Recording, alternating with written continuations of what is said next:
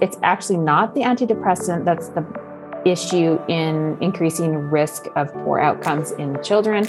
It's most often the parental stress or the depressive symptoms. And I think that's really important.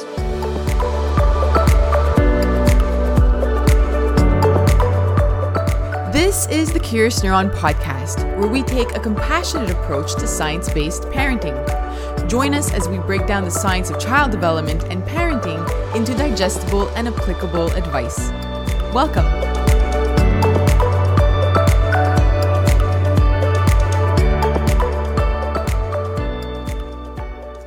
Hello and welcome back to the Curious Neuron podcast. My name is Cindy Hovington and I'm here today with Marian. Hello. Hello, Cindy. How are you doing? I'm doing well. Happy New Year. Yeah, you too. Thank you. So I don't know if you had the same feeling as I did last night, but I felt like a child on Christmas Eve, like, anticipating our chat today. I'm just so excited to speak about all the topics around mom brain and parenting and how that changes your brain. But before we dive into that, I would like to thank the Tannenbaum Open Science Institute at the Neuro for supporting the Curious Neuron podcast. The Neuro is the first health sciences institution in the world to commit to open science, an approach to research that ensures scientific knowledge is shared widely and transparently. Before we jump in, please take a moment to follow the Curious Neuron podcast on iTunes and leave a rating and a review. And if you'd like to learn more about the research behind child development and parenting, you can follow us on Instagram at curious_neuron or at Curious Neuron Podcast. Thank you so much, Jodi, for joining us today and talking about these very important topics. And I think a lot of them, including mental health, which I think we'll touch on at some point, is something that needs to be spoken about a lot more. Yeah, no, thank you for having me. It's really a pleasure to be here and to connect with you two, which we did via social media, in fact, which was super. And I love talking about brain changes with motherhood and parenting in general, and how it can play a role in mental health. So I'm happy to talk about all things mom brain, and we can get into that definition in a bit. Yeah, I think we will.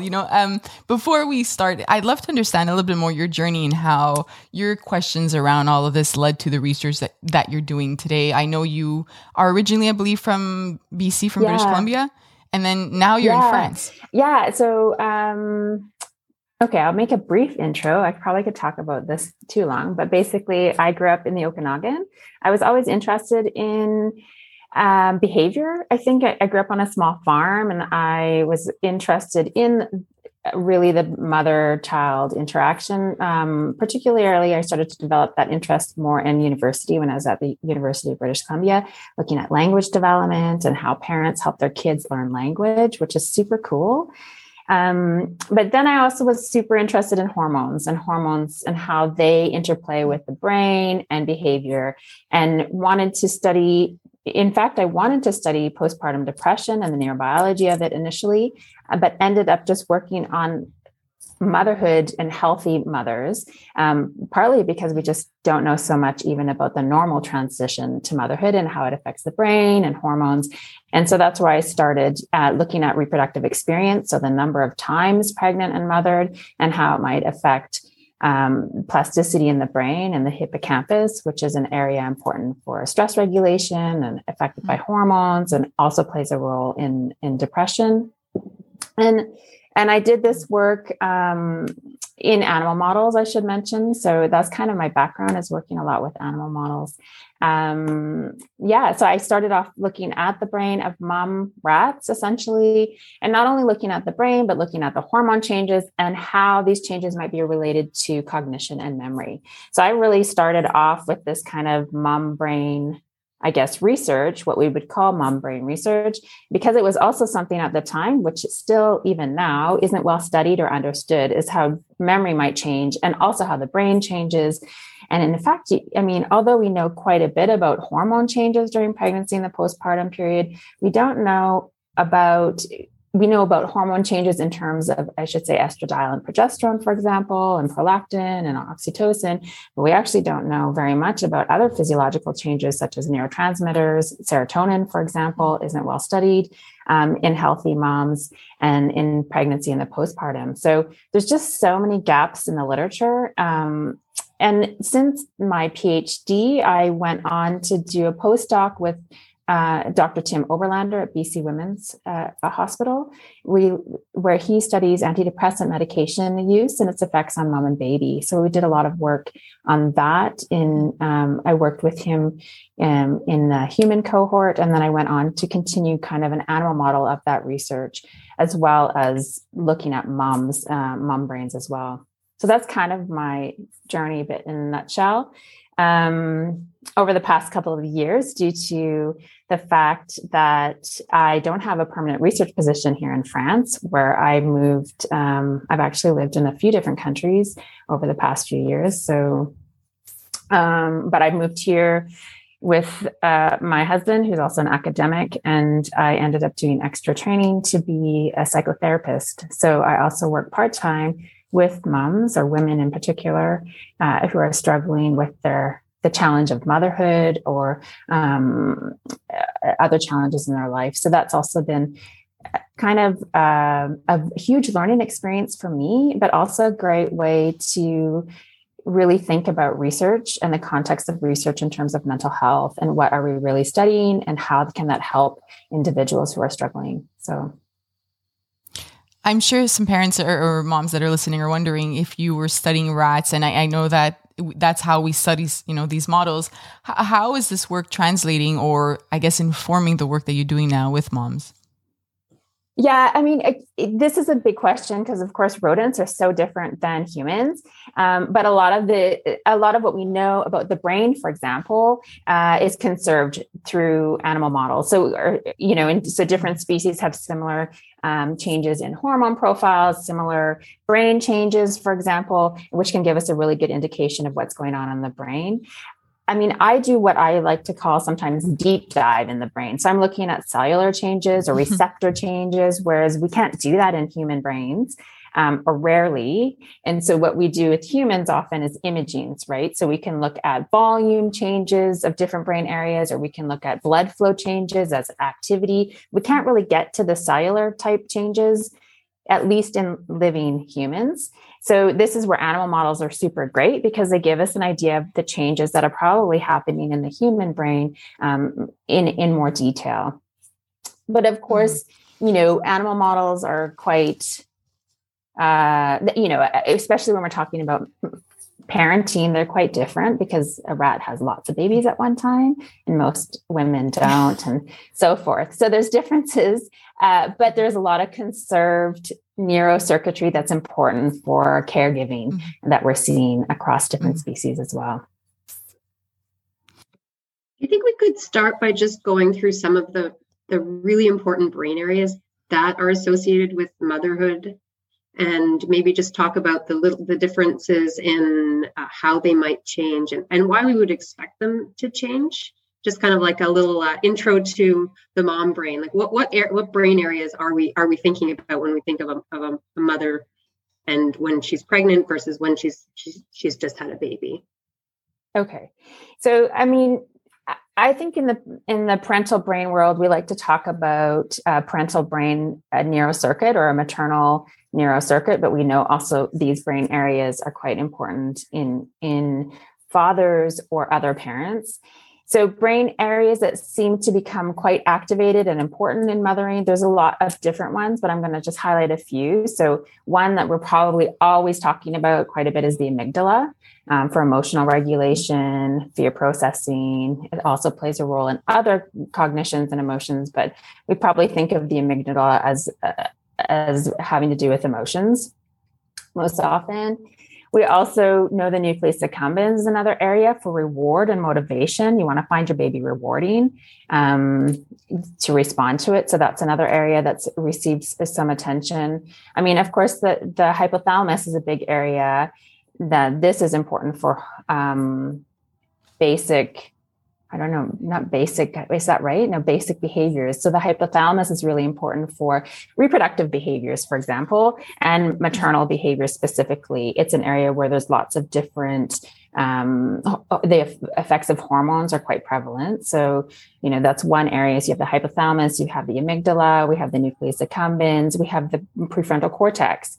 So this is our ability to kind of mentalize, so figure out maybe what the baby wants, and how to respond to the baby, make some decisions about even how to respond to how our amygdala is being activated with emotions, right? So there's a lot of processing going on there. People also are doing more research on the insula, and I think that's one of the social behavior brain areas, along with these other ones. There's a lot of overlap in what we call this parental brain neurocircuit with, of course, other behaviors and other circuitry. But yeah, so it's not like there's a new circuit. It's just that these are brain areas that seem to become activated. What else can I mention? How about the hippocampus? Yeah, so the hippocampus itself. Yeah, so I was actually on the outskirts of what was considered the maternal brain neurocircuitry or the parental brain neurocircuitry. The hippocampus, it's not, its role in classic maternal behaviors is not really evident. So you can lesion the hippocampus and the mother rat won't retrieve her pups properly to the nest site. So it has a spatial component because we know the hippocampus is important in memory. But in terms of the classic maternal behaviors, it wasn't ever part of this circuitry necessarily. But now we're starting to see that it plays a role, of course, because of the stress regulation, because of the navigation and memory component. But in terms of pup-directed care or offspring-directed care, it doesn't seem to play a significant role. But that was my area. So I was a bit on the outskirts always. Yeah.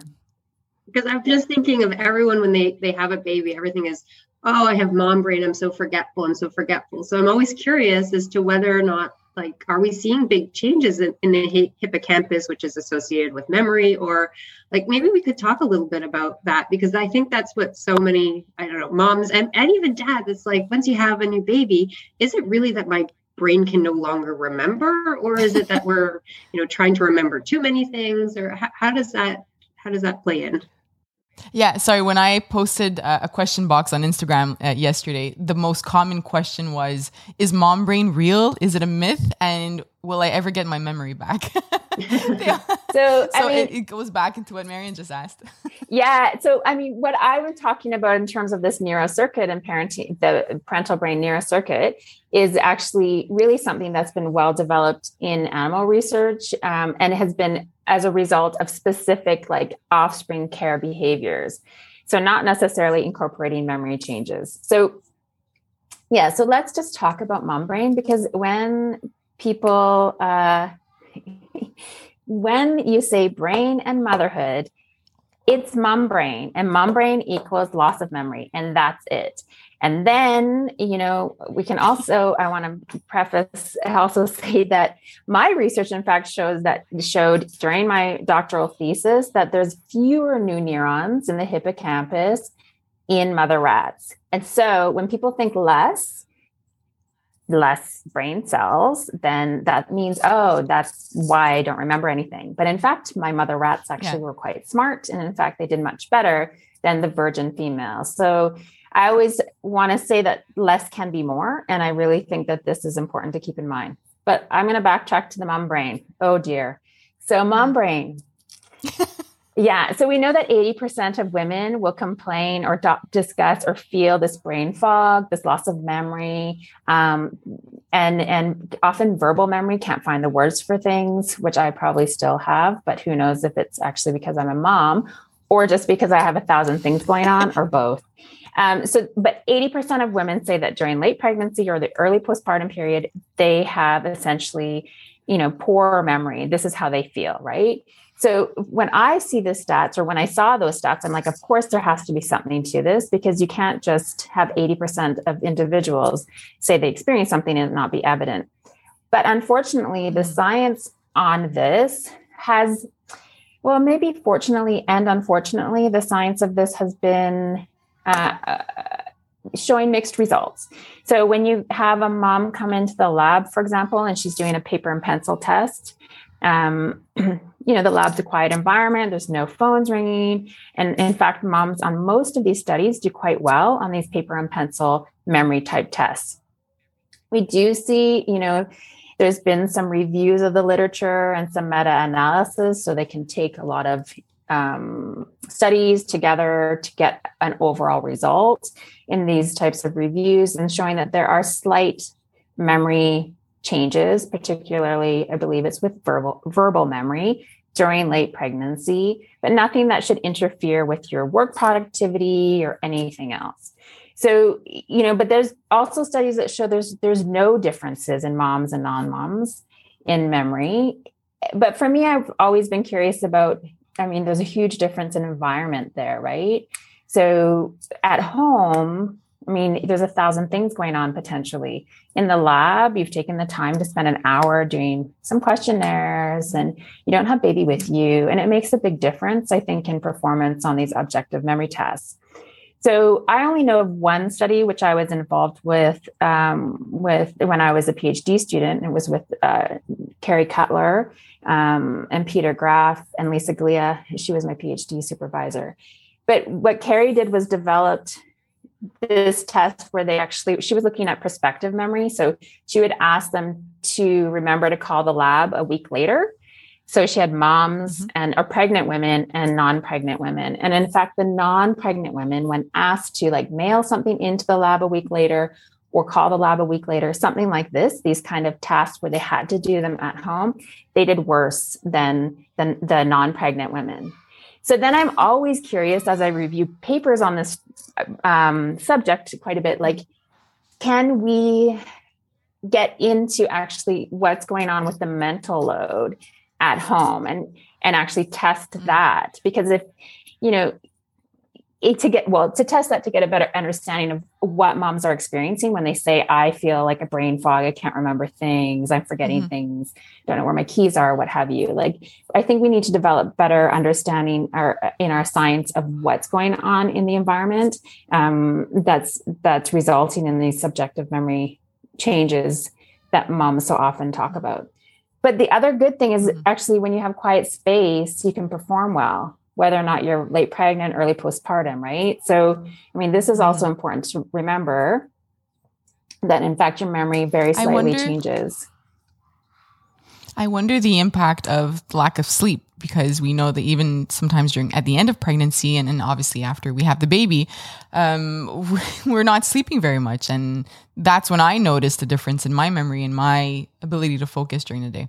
Yeah. So this is another thing that hasn't been looked at quite so much in the literature on memory changes during pregnancy and the postpartum period. But I think it's a huge component. Lack of sleep at any time in life, whether or not you're a parent or not, can interfere with your memory and your functioning.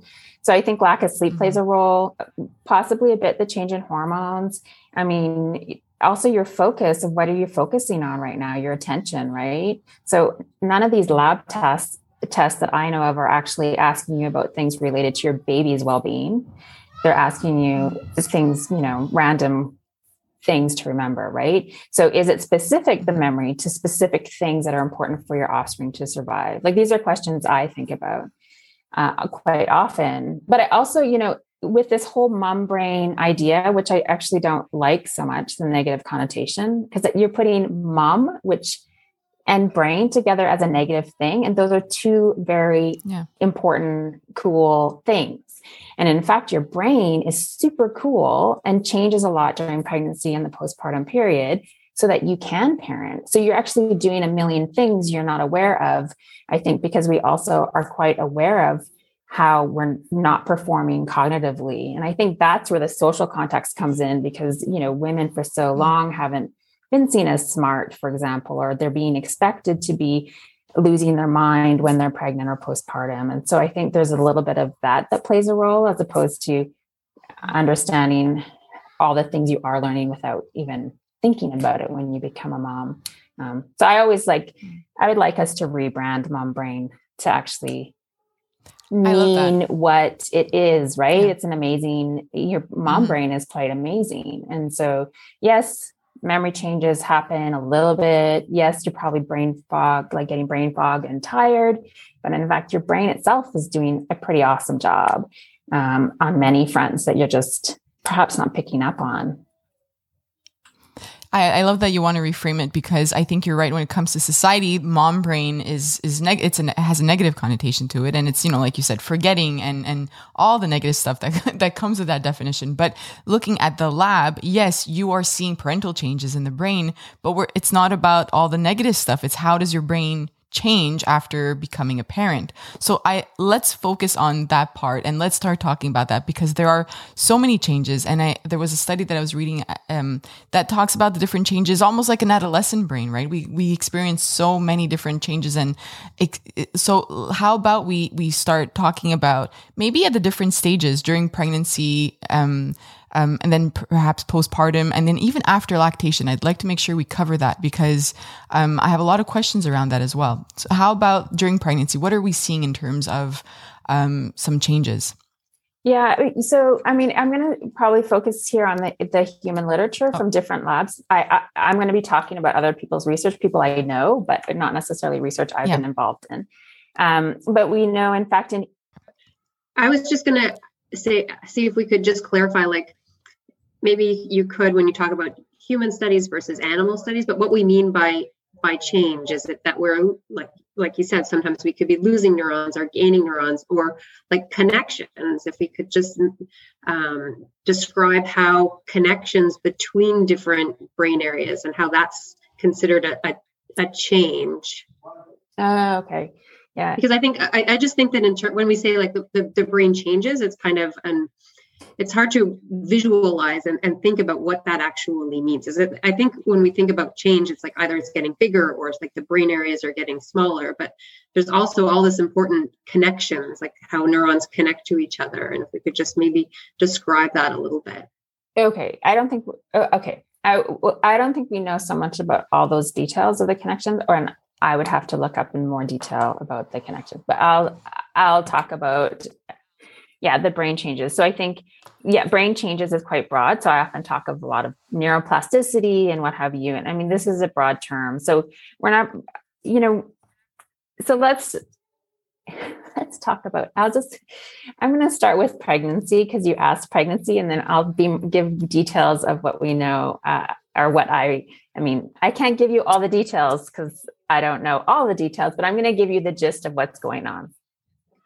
In pregnancy, I'm going to say that, in fact, in humans, we don't know very much about pregnancy and the brain, partly because it's difficult to do imaging studies on the brain. So in terms of, like, when we're talking about looking at the brain in humans, there's not a whole lot we can do, as I mentioned, but you can look at structure. So size changes. Okay.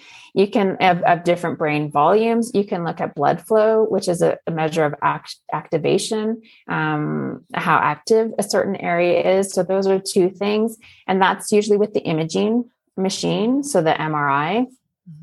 And then you can look at just brain waves. We would call them brain waves, I think, for the general public, but using an EEG, the electroencephalogram. As I'm challenged now with these words, because I always say just EEG. And that's really, and that's where you can put you see these pictures where you have these little things kind of glued to your scalp to measure activity across the brain. So those are two quite common ones in the parental brain research. The EEG is quite good to use during pregnancy, in particular, because we know it doesn't seem to be an issue in terms of anything with the physiology of the fetus or the mother. People have more difficult time getting ethics approved to have moms go into the scanner to look at brain areas and specifically the size, as well as the activity. So in fact, across pregnancy, we don't have a study in humans documenting, and even in animal models documenting brain changes. Well, we have one in animal models, but in humans, we have none documenting brain changes across pregnancy, like during pregnancy itself. There has been a great study into what came out in 2017 in Nature Neuroscience with Elselina Huxima, who I know, and Susanna Carmona. They've done some great research recently on brain changes with parenting.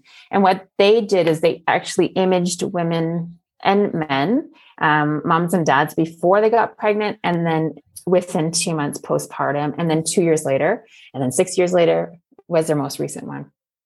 So that actually gives you an idea of brain changes across pregnancy. So when I talk about the brain changes they showed that there's a decrease in volume in many brain areas that are important for social behaviors. So they looked at size, that structure, so decrease in volume.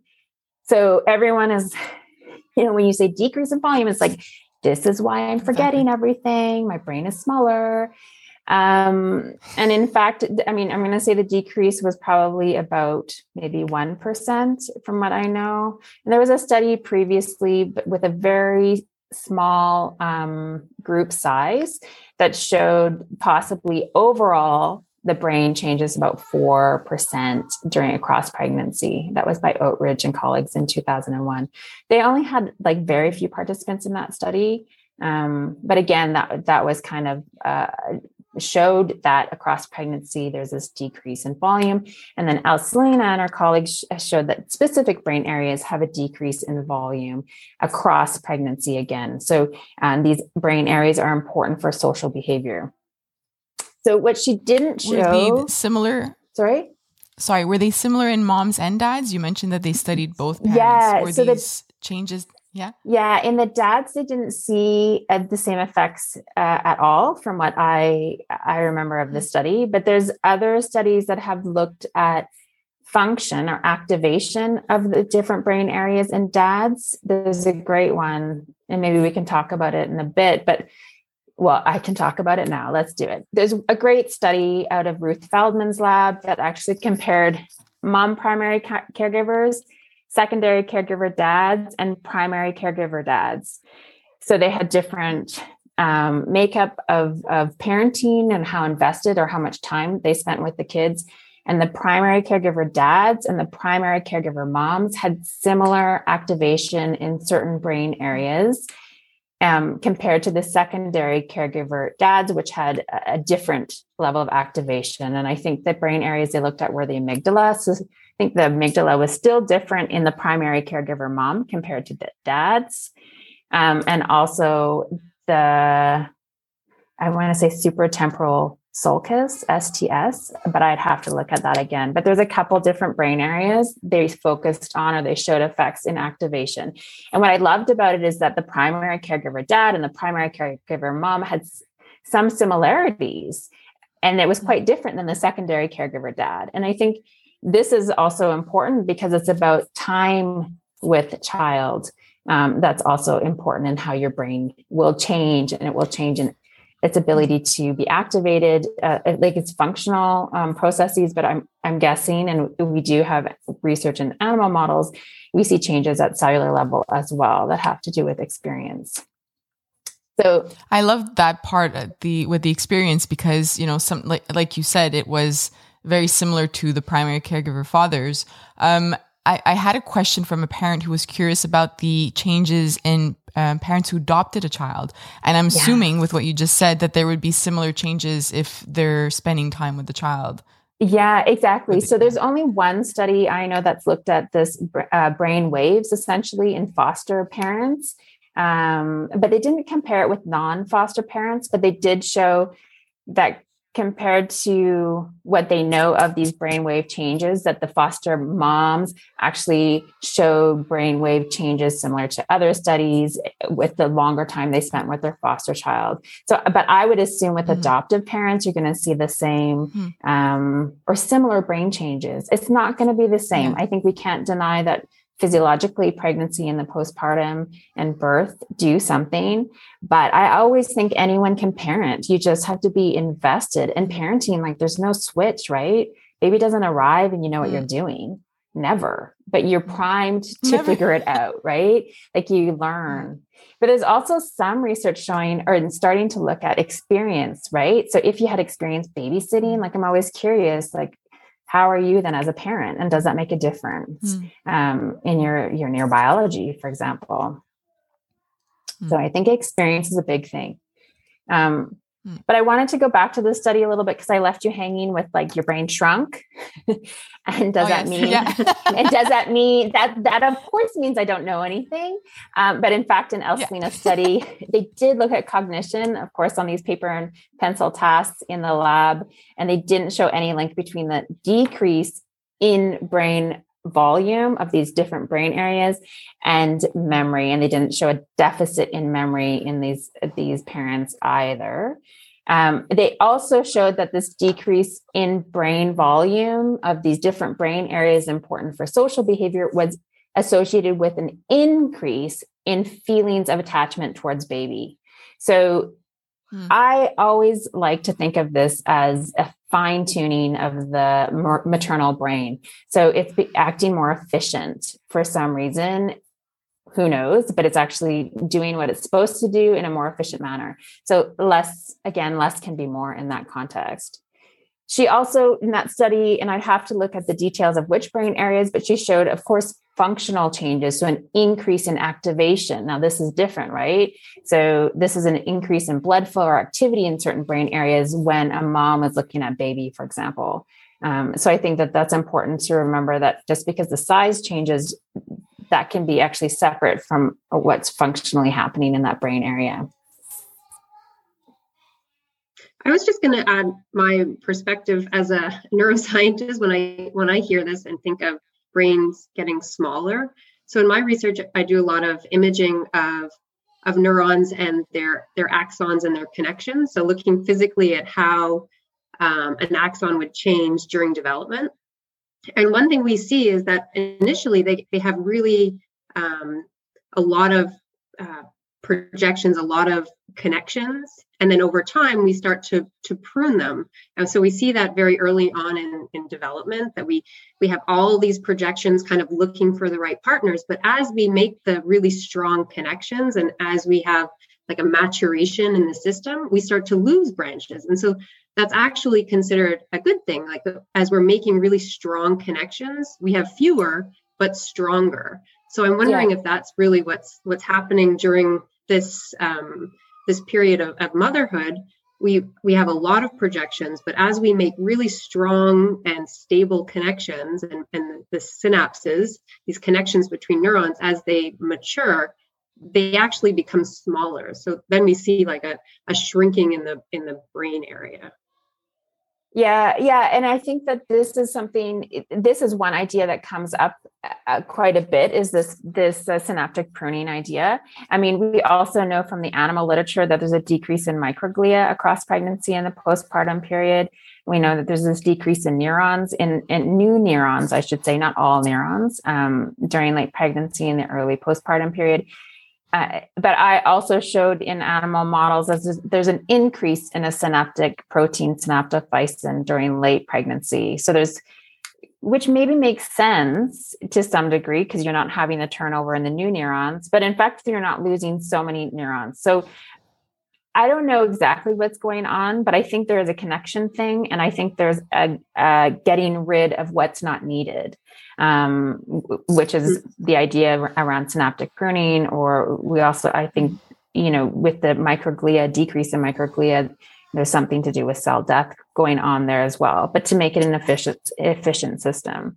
I mean, I should mention, like, brain changes that Elsalina talks about are so consistent in moms that she could look at a brain scans essentially and see if someone had parented or not, or given birth, I should say, or not.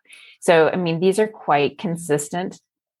I was just going to ask, even if they're like past a certain period in time, I remember that studies a little bit, but it's not just motherhood; it's motherhood in general, and not that they were pregnant. It was at 2 years, I think, when they looked at like when she could do whatever modeling she did, looking at the different brain scans. And then you could reliably in 90% of the images or more determine if a woman had given birth and mothered. So we don't know if it was the birth or the mothering, because they didn't have just adoptive parent in that context, although they did have dads, but the dads weren't primary caregivers. But in fact, so the brain changes were quite consistent over that period of time.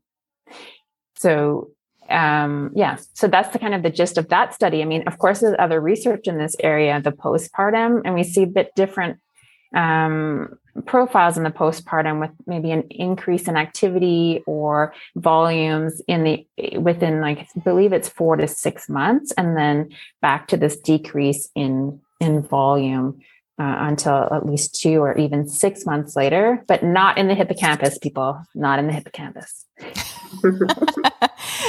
Are there any associations between these changes that we're seeing during pregnancy and postpartum, or what are the links actually to mental health in a mother, and are these, how are they contributing? Yeah. So, I mean, often I think of what I've described to you is these are normative, healthy changes that are happening. Okay, what's been described to you. And it's necessary for this decrease in brain size, I think, and these changes in functionality in order to parent and learn how to mother or to father. Those are normative and healthy. And I think when I first, we first talked to, I've had people being so relieved to know that their brain changes during pregnancy and postpartum because they thought it was changing. And so I gave them a little bit of peace of mind to some degree. And I think it's important to realize that, it's changing. So it's probably going to be a little bit off once in a while, or who knows? I mean, the rest of your body's changing too when you're pregnant. So it makes sense that your brain would.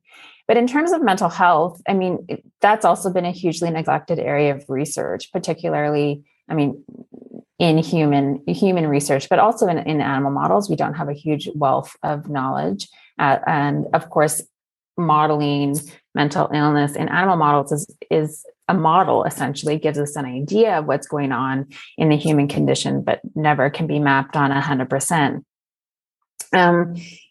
We reviewed the literature on the neurobiology of postpartum depression and anxiety in 2017, and there's been more research since then, thankfully. But at that time, there was probably in women, actually brain imaging studies, about 25. And if you think 10% of mothers will have a mental illness, and there's only 25 brain imaging studies, I mean, it's pretty sad. And it's it's terrible to think that we've neglected maternal mental health. I always also get, you can get quite enraged about it if you think, because we've all been born out of bodies of women. And why do we neglect this area of research so much, especially when it comes to, mental health or health in general? In fact, we're also very focused on offspring development, which is lovely and wonderful. But in fact, motherhood and parenting itself needs to have a lot of focus as well, because it's a developmental stage for many adults that they go through. So it's neglected. I think that it's neglected in research and also in society, because I've spoken to parents who have had a traumatic birth or were clearly showing signs of not having a connection or being disturbed by the birth of their child and not knowing how to accept it. And it was pushed to the side, and they were just told, start nursing, move to the next step, and never even asked, are you okay? Do you need to speak to somebody? And then these moms are being sent home, right, with their brand new baby, and they're not mentally well. And it was clear from the moment they gave birth. It's sad when you think about it, because I've, had the opportunity to speak to these moms, and nothing is being done about it. And then even to the point that when moms are going to a physio appointment for something postpartum, and that person, not even their doctor, asks them, are you okay? How's your mental health? And the moms just kind of break down because nobody has asked them until that moment.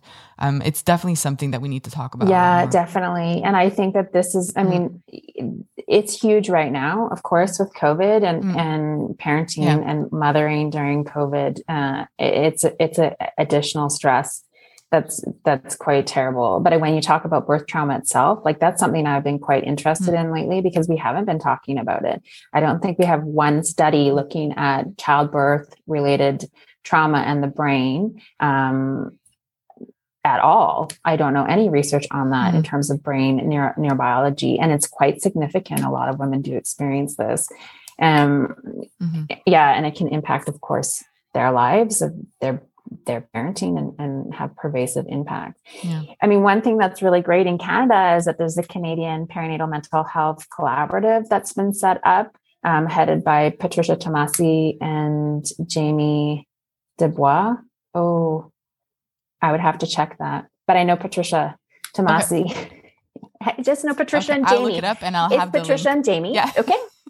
So they're amazing. Yeah. They've started this. I was kind of a member, or have been a member. I don't know what we're called now, but part of this collaborative. But they're really lobbying the federal government in Canada to put maternal mental health or perinatal mental health on to legislate it or make it's something where it will have to be screened, for example, where there's a screening process being put in place and options for care. And I think it needs to be part of mental health care or health care.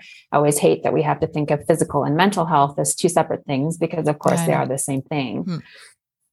But of health care in general. So they've been really working to change policy in Canada. And I think that this is super valuable, and it can be incredibly valuable. It will be incredibly valuable for all those individuals struggling with perinatal mental illness, but also it will be valuable to prevent these illnesses from happening if you have resources available where you can actually see who's at risk or not. So this is something that's been amazing over the past couple of years. They've been really amazing at getting this kind of lobbying going, and hopefully will change policy in Canada.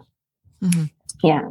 The mothers who are experiencing postpartum depression or anxiety as well, are we seeing the same brain changes that you mentioned before in terms of the changes in the social parts of the brain? So, like the pruning that we were just talking about, are we seeing the same changes, or is that different in their brain? Yeah. So this is a good point, because I don't think there's been really good studies looking at structural changes. So they're looking at activation changes, and lots of studies have focused on the amygdala.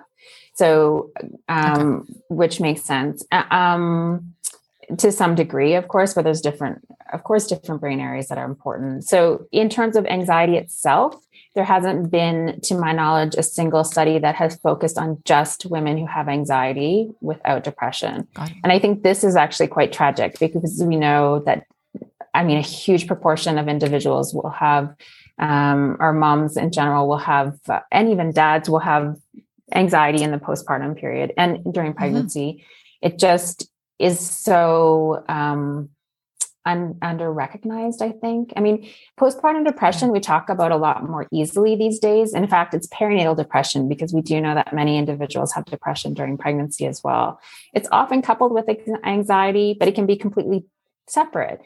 So in terms of the brain and anxiety, in the postpartum period, we know virtually nothing, except for in those few studies where they've looked at moms also who have depression. My favorite study I'm going to talk about is one out of Alison Fleming's lab, and I can't remember the university, McMaster, I think. So it's Aya Duden. She does the best study, or she's done what I always thought needed to be done in this research, where she compared depressed women who were moms, non-moms, and then non-depressed women who are moms and non-moms. Because I think we have to not only compare or look at the mental illness in moms and how it affects the brain, but also how does that compare to non-moms? And so she was looking at the amygdala in particular, and she definitely saw different activation levels of the amygdala. So the activity, if I remember correctly, was heightened, particularly in the depressed moms looking at a picture of a baby. The depressed non-mom looking at the picture of the baby, it didn't have a big effect. So you definitely see that there's something specific about the postpartum period, having the baby, and the stimulus of the infant or the infant cue that has a different effect on the maternal brain when there's a mental illness. So I think this is really important to remember or to consider, is that there's actually, we like to talk about it, me and my colleagues, as a unique neurobiology of perinatal mental illness. And in fact, we're seeing this. I've talked to Paula Dadson, who's at King's College London, and she studies postpartum psychosis, which happens in 1 to 2 of every 1,000 women who give birth. It's severe mental illness that needs immediate attention, hospitalization, but can be treated effectively. But she does brain imaging and trying to understand the brain of these individuals who have had postpartum psychosis. And what she said overall, or what she's showing, is that the brain changes.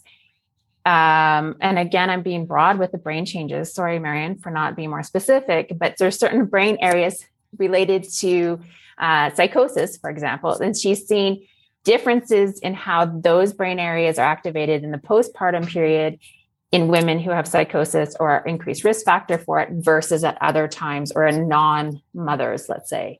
So again, it's speaking to like the same brain areas are important and activated or playing a role in these mental illnesses, but how they're responding during the postpartum period and probably during pregnancy are quite different. And I think this is one of the big things that's important as we move forward in this research is, do we need to start to tailor treatments specific to these changes in neurobiology and determine how to more effectively treat or prevent these mental illnesses by looking at how the brain is changing in possibly quite a unique way. And so that's kind of where we need to go. Easier said than done, but something we need to be talking about, thinking about as we move forward in this area of research. In addition to the brain changes that we're seeing across like pregnancy and postpartum, and what are some of the hormonal changes that we're seeing, and what is the role of these changes as well in mental health? I'm asking because I guess this links into my next question, but the lactation and what role breastfeeding has. And I know around that, we usually talk a lot about hormonal changes. And I'm just curious how they all kind of link together. Oh yeah, this is a great question.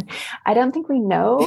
So, I mean, I do know that sometimes breastfeeding, some individuals who say stop breastfeeding feel more depressed afterwards. If we're talking about mental illness, some actually feel depressed while they're breastfeeding. I think that there's like a mixed research finding in that area of lactation and mental health.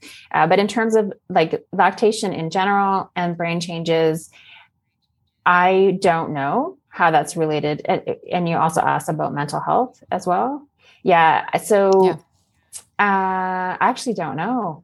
I don't know. I do know, we do know there's been one study showing where they looked at bottle feeding and breastfeeding moms, and there were differences in the activation of certain brain areas at a few months postpartum. This is work done by James Swain, who's at Sunnybrook. I don't like slight differences. That's the only study I know looking at mode of feeding and mom's brain. I think the lactation story has not been well developed in terms of neurobiology. I mean, we know the brain area is important for lactation and what have you, but how does the interplay with lactation and those lactational hormones actually affect mothering, mental health, and brain changes? I don't know if we know this. It's so interesting that there's such a lack of research and knowledge in that area, because I think it leaves so many moms with these questions just kind of hanging there, right? Like, what's happening to me? Is this normal? And then you look it up and you don't really find much. I had experienced, so I nursed my 3 kids almost 2 years each, and I had them almost 2 years apart. So I basically nursed for 5.5 years straight. And after I stopped nursing my last child last February, I went through this really dark period of not knowing what's going on and not understanding. And luckily, because of social media, I wanted to put it out there. I wanted to be transparent about what was happening. And I can't even tell you how many emails I received from moms who felt seen just because I was saying that I was having depressive-like symptoms and was really struggling with having stopped nursing. And I didn't know if it was linked to the emotional part of it because I knew that that stage of my life was over, or if it was hormonal, but I searched for answers and there was absolutely nothing. And so many moms, whether it's moms with anxiety after, giving birth, some of them had no idea that you can have postpartum anxiety that reached out to me too. There are so many unknowns that leave us just wondering what's going on, I think. Yeah. And I think it's a shame because I think we all, oh, you're pregnant. You had a baby. Aren't you it's so cute. You must be so happy, right? Oh, like we're not really talking about, oh man, like I feel like a house or like I feel crap, I mean, I had 2 kids, so I went through this, but I think I came at it with already a bit of a background in this whole area of motherhood. But I think that there's an expectation to be a certain way. And so then a normal range of emotions, I always think is very healthy during pregnancy and the postpartum period, but often we don't allow for that. You're just like, you're happy or that's it. But I also think on top of that, we need to be talking about when those emotions are getting, too much and they're taking over in a negative sense. And that it's very, very, very common to have anxiety, for example, to be depressed. And like what you talked about with this post-weaning depression, it does exist. I've seen it in the literature, studies on it, but I don't think we talk about it. And this is the other thing is we don't, there's stuff that's being studied that's not being communicated to the general public, and people don't know that they're not alone. Like they, and I think this is where it's really important to talk about these things and connect with science communicators like yourself so that you can understand and figure out what's going on, but also gain understanding of what's going on with us as mothers in particular, and birthing people. But I think that motherhood it's a social construct, right? That we need to start to break apart quite a bit and reform and make motherhood our own thing, and parenting, do it our way and be confident about it. And I think there's many, many, many different ways to parent, and that are perfectly wonderful depending on what works for you and your child. So, but it's tough. It's tough when we just don't have the biology, or we don't see the facts, or we don't talk about things. Yep.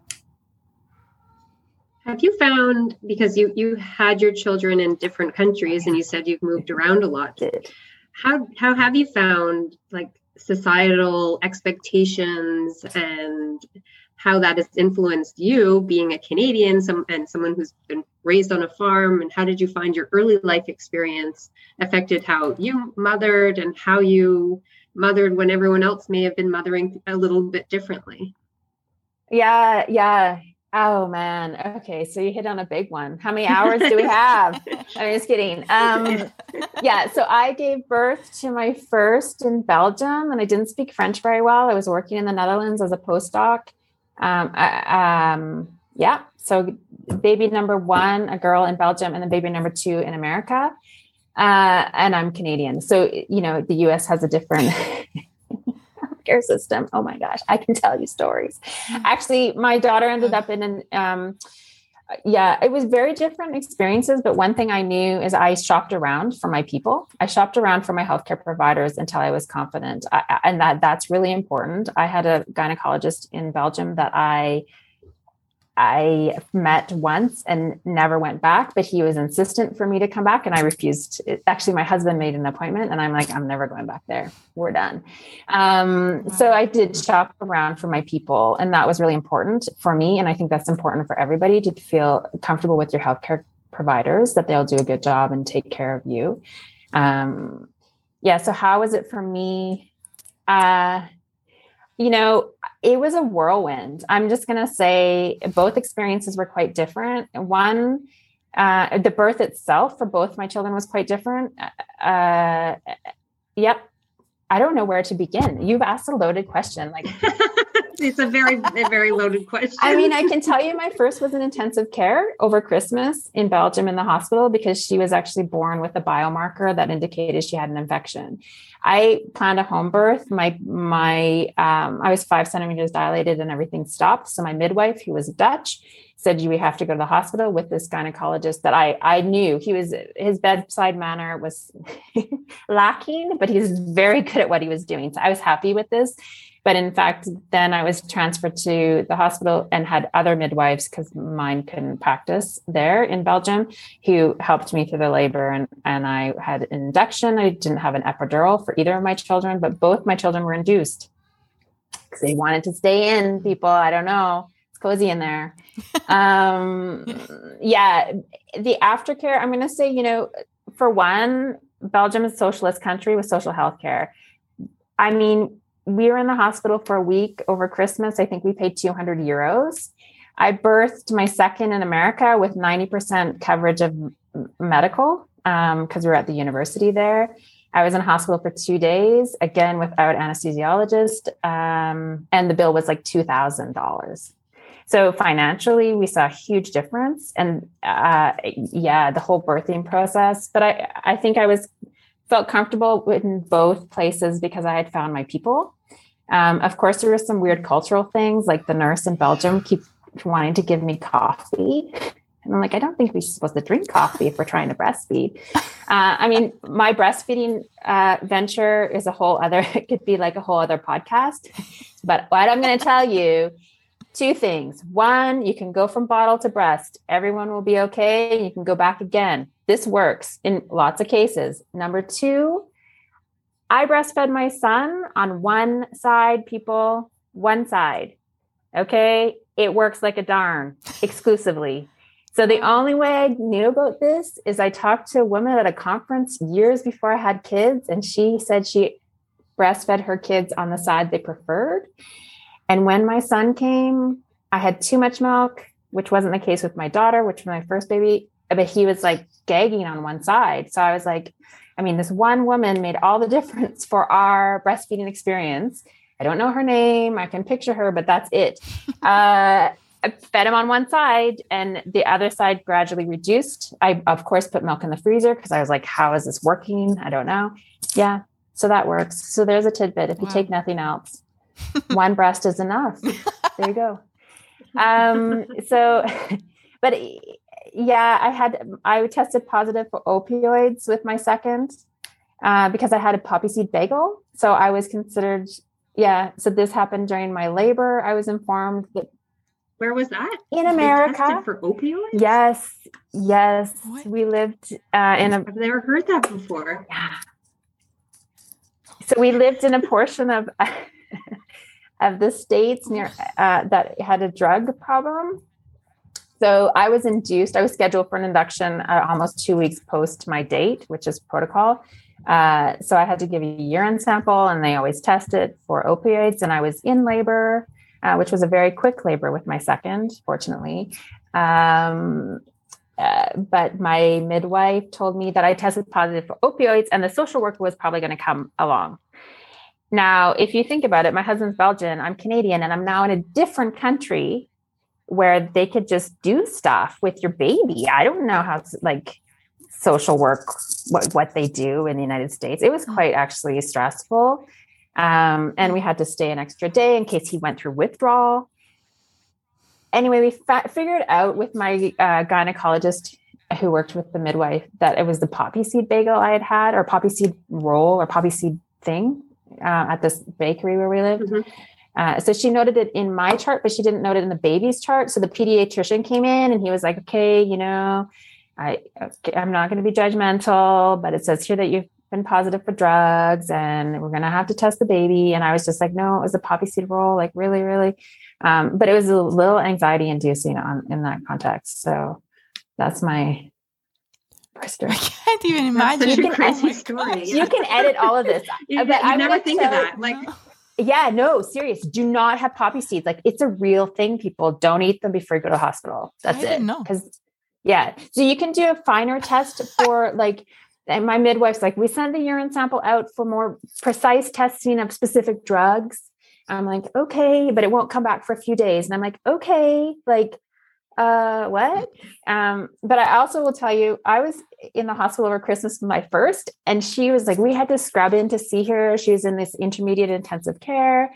And one day I go up there, it was Christmas Eve, and they have a table out, like the staff has a table at the entrance of the hospital, with food, like, and bottles of wine. The staff, okay, have bottles of wine here, okay, at this table. I scrub in to go see my baby in this, like, I'm in the intermediate intensive care, not the like super intensive care.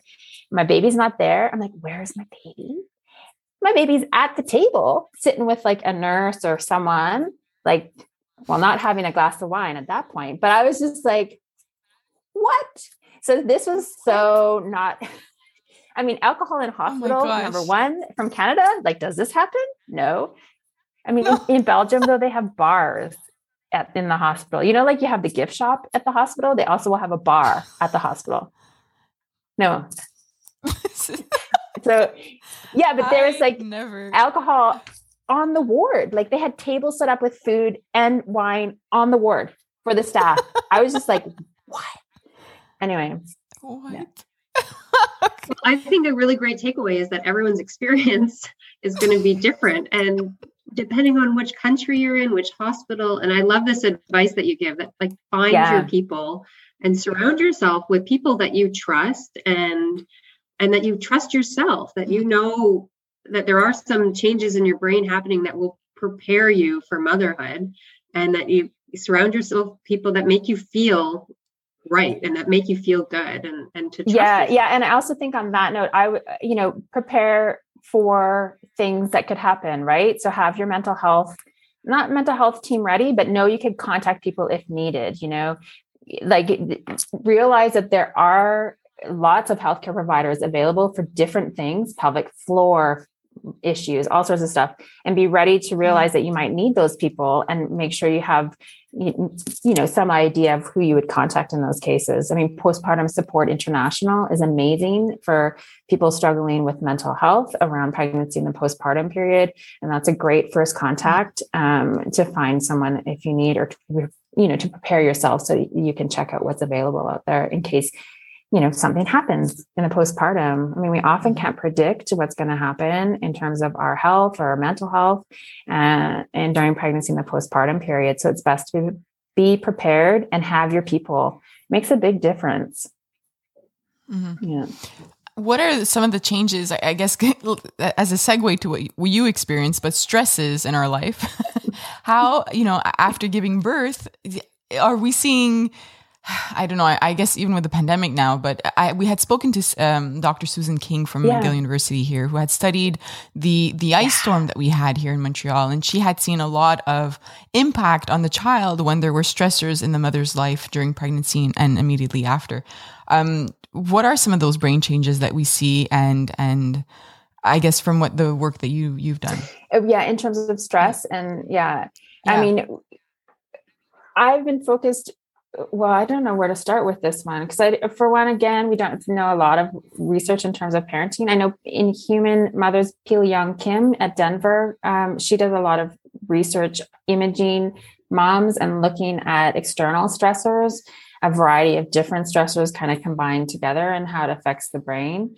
In terms of what I've been looking at in animal models, I've been more interested in like the hippocampus, for example, in terms of plasticity changes. I'm trying to think now. It's like, what have I found? What am I looking at?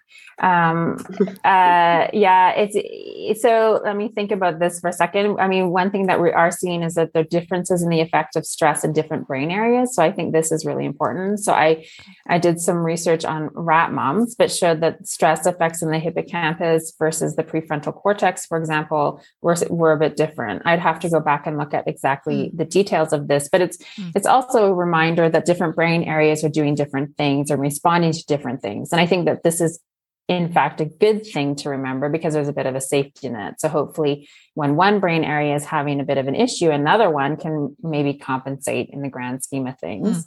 Of course, that's not always the case. And sometimes if one area is a bit off, then the whole system might be a bit off as well in the general sense. So, I mean, I always think of this in terms of the connection between like the prefrontal cortex and the amygdala with anxiety, which my collaborator, Joe Lonstein, spends a lot of time studying.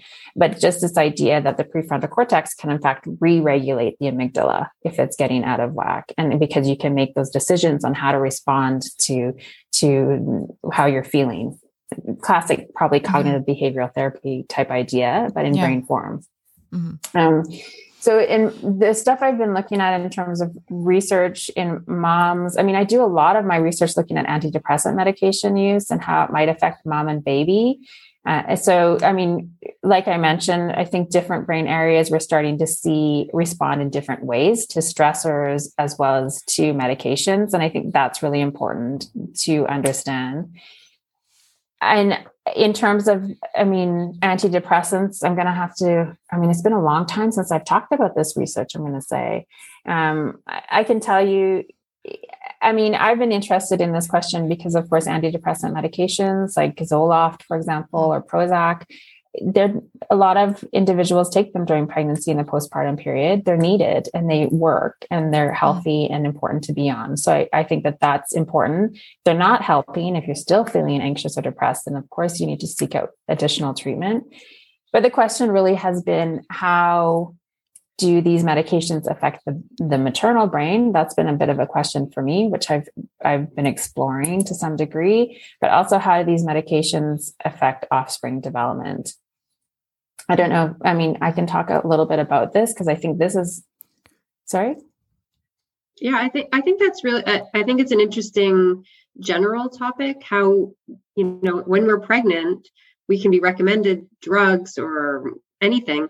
And how does it affect, the cost benefit analysis? Like, yeah, it's really helping your mental health, and you should probably take it so that your mental health is strong. And that might offset any potential, but things that we might see later on in the child or what you're seeing in changes in the brain. You might see small changes.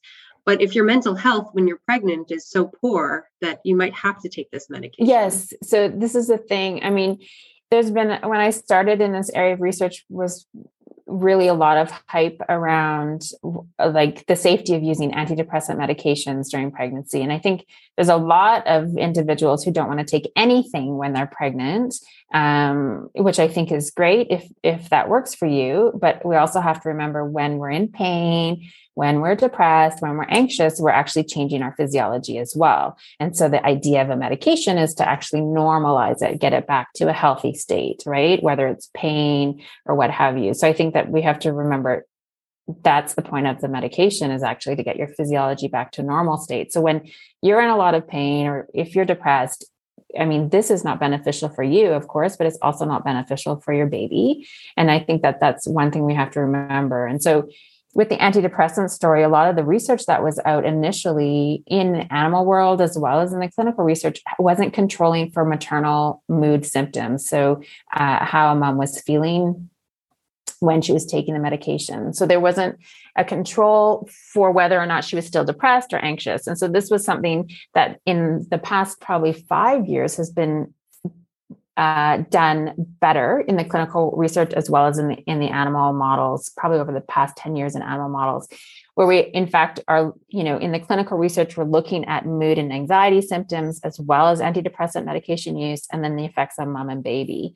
And so then I did some of that work with Tim Oberlander, and we in fact looked at biomarkers of neurofunctioning, looking at S100 beta, which is a biomarker for like glial cells, and then BDNF, brain-derived neurotrophic factor, and looked at differences in these factors with the antidepressant medication or with depression in moms, as well as the offspring. And we did see differences in the S100 beta, particularly with medication use in offspring, but we saw that there are also differences with the SSRI, the antidepressant medication, and BDNF in the moms. If I remember that data correctly, that's probably like, I don't know when it came out a few years ago.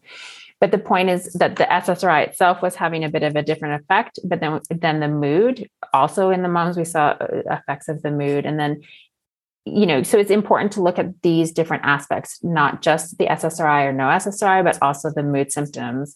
And we've seen there's been quite a bit of research showing that if it's actually not the antidepressant that's the issue in increasing risk of poor outcomes in children, it's most often the parental stress or the depressive symptoms. And I think that's really important.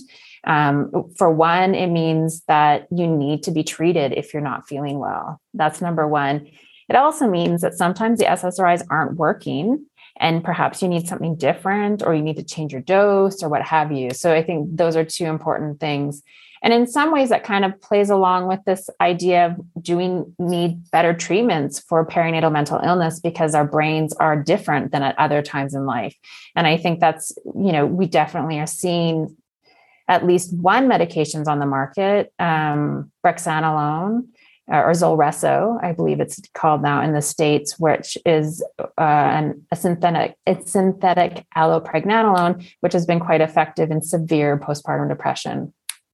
And that's unique for postpartum depression. And so treatment is always necessary. I mean, nobody wants to feel depressed, anxious, or sick in any way. And I think that the from what we see of perinatal mental illness and treatment with antidepressant medications is that in terms of safety, they are quite safe. You might increase risk of very few things in offspring outcomes, but if you're not treated, you're going to increase the risk of poor outcomes on many domains.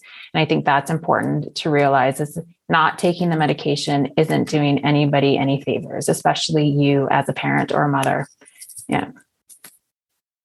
Right. I feel like sometimes we have this all or none approach, and maybe I know personally when I was pregnant, I didn't want to take anything because I didn't know. I know that things can affect the baby. And so, but if you were suffering from some kind of depression or anxiety and talking to your healthcare provider and maybe a psychologist, or in your experience as a psychoanalyst, you do our psychotherapy, what types of other approaches are available that we could either complement if the medication isn't an option for you? And maybe we could talk a little bit about the cognitive behavioral therapies or other approaches that are shown to be quite effective. Yeah, so that's definitely, I mean, I was talking about SSRI medications, but that's not the end all be all. There's other things we know can affect the brain, in fact, and our physiology, other therapies. And I think that's also important. I mean, I primarily have been interested in that medication and use it in my animal models because we can't do therapy with the animal models. We can provide them with social support, for example, or other things, but it's not the same. And so, but I definitely think there's so much room for research in this whole area of perinatal mental health and talk therapies or parenting classes. So I know that there's been, in terms of neurobiology, there's one study I know of that has looked at the brain after an intervention. It's by Maria Music out of the University of Michigan. She has a mom power group where it's like a group therapy or parenting type class. It's super. I mean, I've seen her give a talk on it, and I find it like so amazing. She's also amazing because she talks about how ideally she doesn't want to be needed. She's a psychiatrist. So if she can provide people with the skills to help them, then her job is done. And I think that's really a lovely thing to think about. But what they did is they imaged the parents' brains who participated in this study, I think before and after, or participated in this kind of group therapy. You'd have to look up the details. But anyway, they showed that somehow that therapy affected the brain, but also improved their mother-child interactions. I mean, the studies with Maria Music and James Swain, for the details. But what I love is that they showed that a parenting intervention changed the brain. And I think that's really important. In terms of like cognitive behavioral therapy, this is another one that's been evidence-based use for postpartum or perinatal mental illness. Cognitive behavioral therapy, there's interpersonal therapy, I believe it's called IPT, is also evidence-based, which means there's been research around it showing how it's beneficial for postpartum depression. But then there's lots of other therapies or that can be very effective. They just haven't had the research done to make them evidence-based, as they like to say. There's probably a few I'm missing that have research out as well. So there's different therapies, talk therapies. I mean, talking itself is super important. Identifying with emotions you're feeling, it can be really, really valuable. There's also research looking at singing groups in moms and how that can be beneficial for improving mental health as well. So there's different things people can do. So that's out of King's College in London. They have a mom singing group. Anyway, it's fascinating. There's different interventions. So there's a lot of different options available to help improve mental health during the perinatal period. Of course, ensuring that you have some support, realizing you don't have to do this alone. Sleep is medicine, everybody. So trying to get some of it is really good, particularly trying to get it in the nighttime or going to bed earlier is always beneficial. And also nutrition and movement, right? So eat something colorful if you can, that's fresh, periodically, and go outside and move if you can a little bit. I mean, those are some basics. It's hard to do everything you're supposed to do when you have to have a baby too, but if you can take baby steps of, improving here and there, that can also be beneficial. I think to end our conversation, there's something a parent asked me that she said, is there anything positive about mom brain? And I think that sort of summarizes what we spoke about today, and that this whole mom brain that is defined by society is negative. But in the end, you've showed us that there are lots of changes in the brain, in the parents, in both of in the mom and the dad's brain. And these changes in the end, from what I took from this conversation, are also very important for the connection and the relationship that we're going to build with our child. And sometimes, the brain is impacted by mental health, and that's also going to have an impact. But in the end, there are lots of changes. How would you summarize our conversation today with perhaps some take-home messages for parents who are listening and wondering, okay, what how do I apply this knowledge now to my life? Yeah. So, I mean, that's what I want people to take home is that your brain changes during pregnancy and the postpartum period. Your brain changes when you're a non-birthing parent as well. It changes in response to your interaction with your child. And these are good changes, they're great changes. Just because it has smaller sizes of certain brain areas, that actually means it's functioning better. So there's a huge normal change in your brain that's super important for all the amazing things you do as a parent. And I think the term mom brain, for me, we need to change it. So I acknowledge that there definitely are memory changes that can happen, or feeling foggy, feeling overwhelmed. Like there's a lot of emotional changes and cognitive changes happening during pregnancy and the postpartum period, especially for primary caregivers, which are usually moms. But I think we also need to shift the narrative and think about all those amazing things you're doing. I mean, within a few hours, even I bring up this research all the time, and I'll tell you it again. But there's this research that showed that a mom can recognize her infant by touch. If she's given 3 hands to touch the back of the hand, and within hours of birth, a mom can pick out her baby from 2 other babies. Wow. And so a dad can do this. He needs superpowers. Yes, he needs a few more hours, but a dad could also do this. I mean, this is one study done in the 90s, but I love it because it shows that you are actually learning tons of things you have no idea that you're learning. The smell, the touch, you're responding to your baby, you're figuring stuff out in those first few weeks. And so it's a huge learning process. So that's your mom brain. That's it. Mm-hmm. And yeah, so mom brain is your superpower. It's amazing. It's amazing what your brain is doing, and you're not even aware of it. And I think that's what we need to take home. the mental load stuff, the like, I'm forgetting a few things here and there, or, yes, that happens. That's okay, but you're doing a whole bunch of other things. But I also want to say, if you're actually forgetting tons, you're crying, you're super anxious, I mean, there's help available and you're not alone. That's also pretty normal. A lot of individuals will struggle with, especially the postpartum period mentally, because your brain is being pushed to the max, right? You have sleep deprivation and all these other things that are playing a role. You're responsible for a baby. I mean, that's a big deal. So I think that apart from this amazing superpower that our brain is, we also need to acknowledge that it needs help sometimes too. And that's okay. And that's normal. And we need to be able to support parents, especially mothers, as they mother and they do this, right? Right. I love that. And just valuing how important those first few months, and as a society, maybe we don't value it. And so our expectations are different than what we would, what we expect when we have a baby, that, oh yeah, it's just going to happen. And there's all these things going on, but that it takes so much mental capacity and physiological changes that are happening. And it's amazing, yeah. But we have to kind of live with it and let it happen, and not like we're back to normal and we're going to work and we're going to do all these other things. It's like, it takes a lot. And I think, at least for me, it was this expectation that it wasn't going to be this hard. And just kind of being okay with that and let yourself just let these changes happen. Yeah, yes, exactly. And I think that's really difficult because we don't see motherhood as like a full-time job, or parenting as something valuable often. So I think it's hard. Yeah, I think it's difficult to just be. I mean, for us, my husband's a zoologist. And so we're just like, biology, it'll work out. It's going to be fine. We're supposed to do this, right?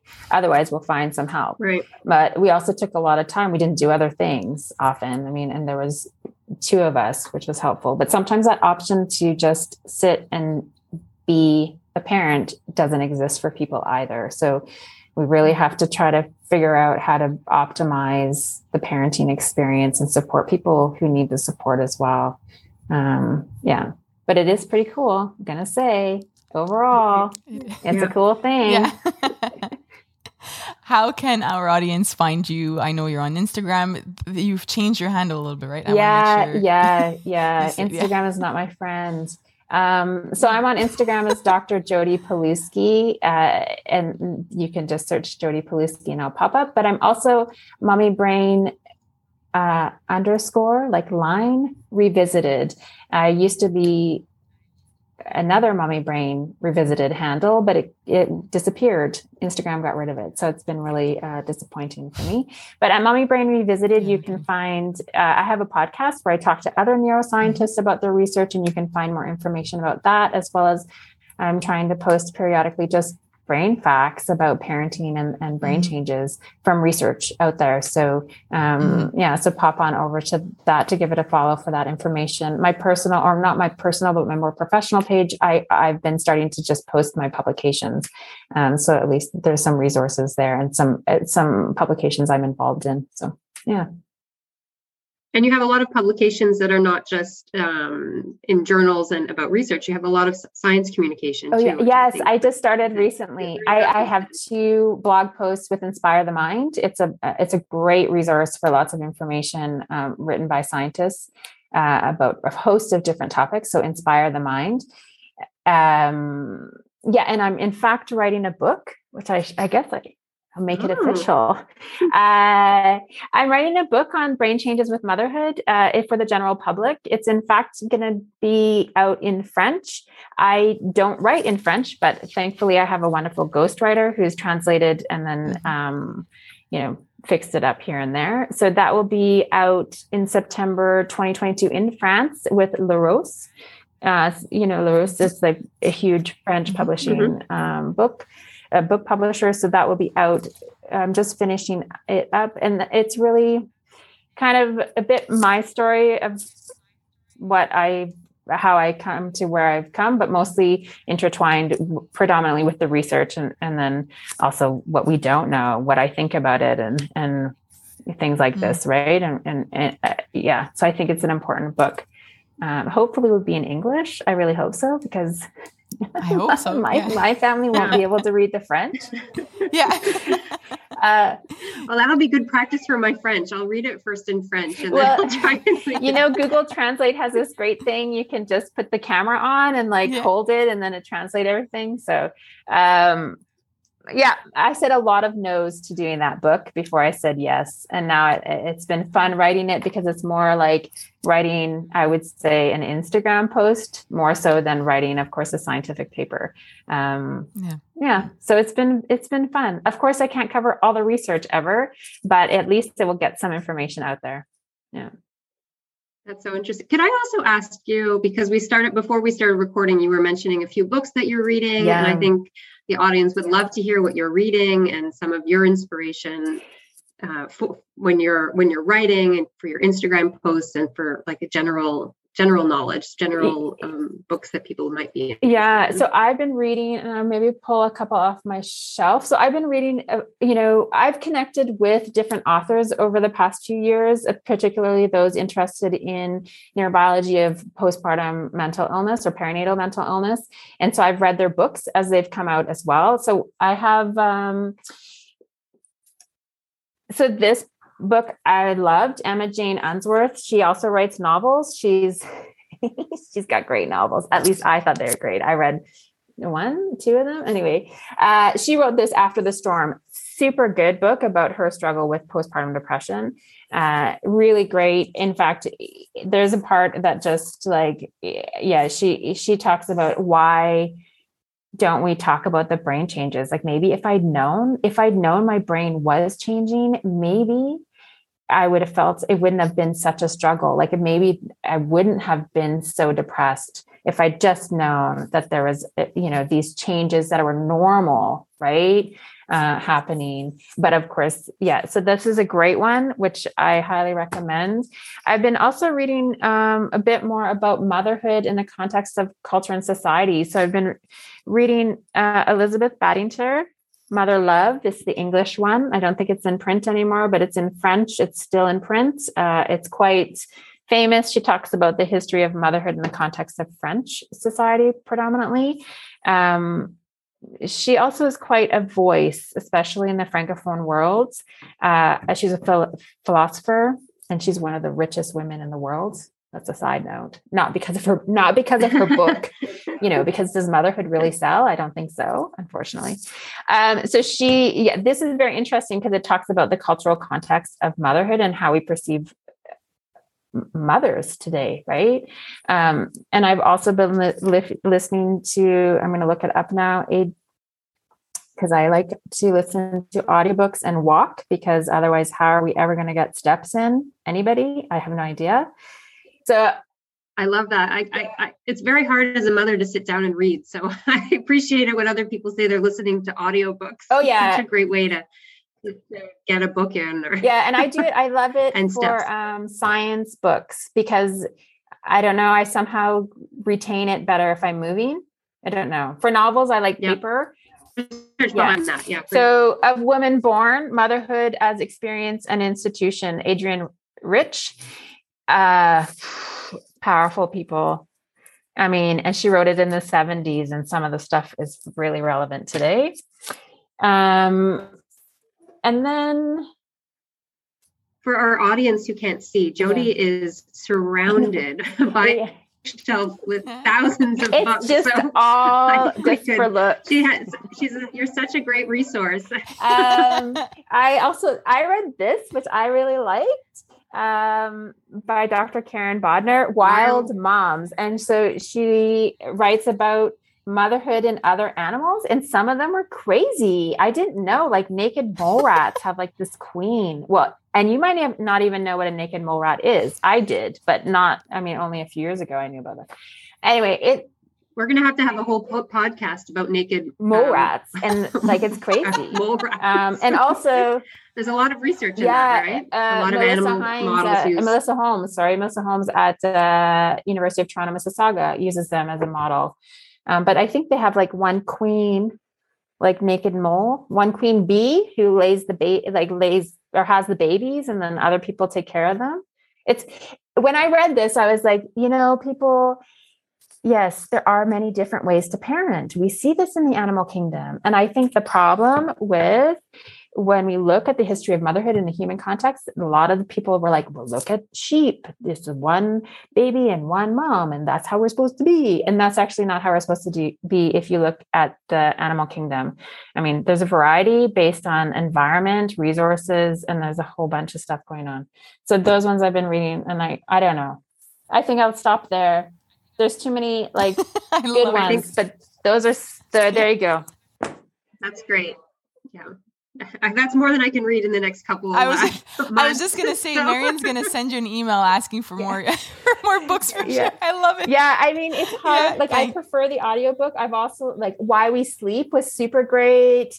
There was one, The Last Breath, or breathing one. It was like a memoir of this guy, and he ended up dying before it finished. Oh, I don't know. I've just had like a lot of different ones I've been listening to. Anyway. Yeah.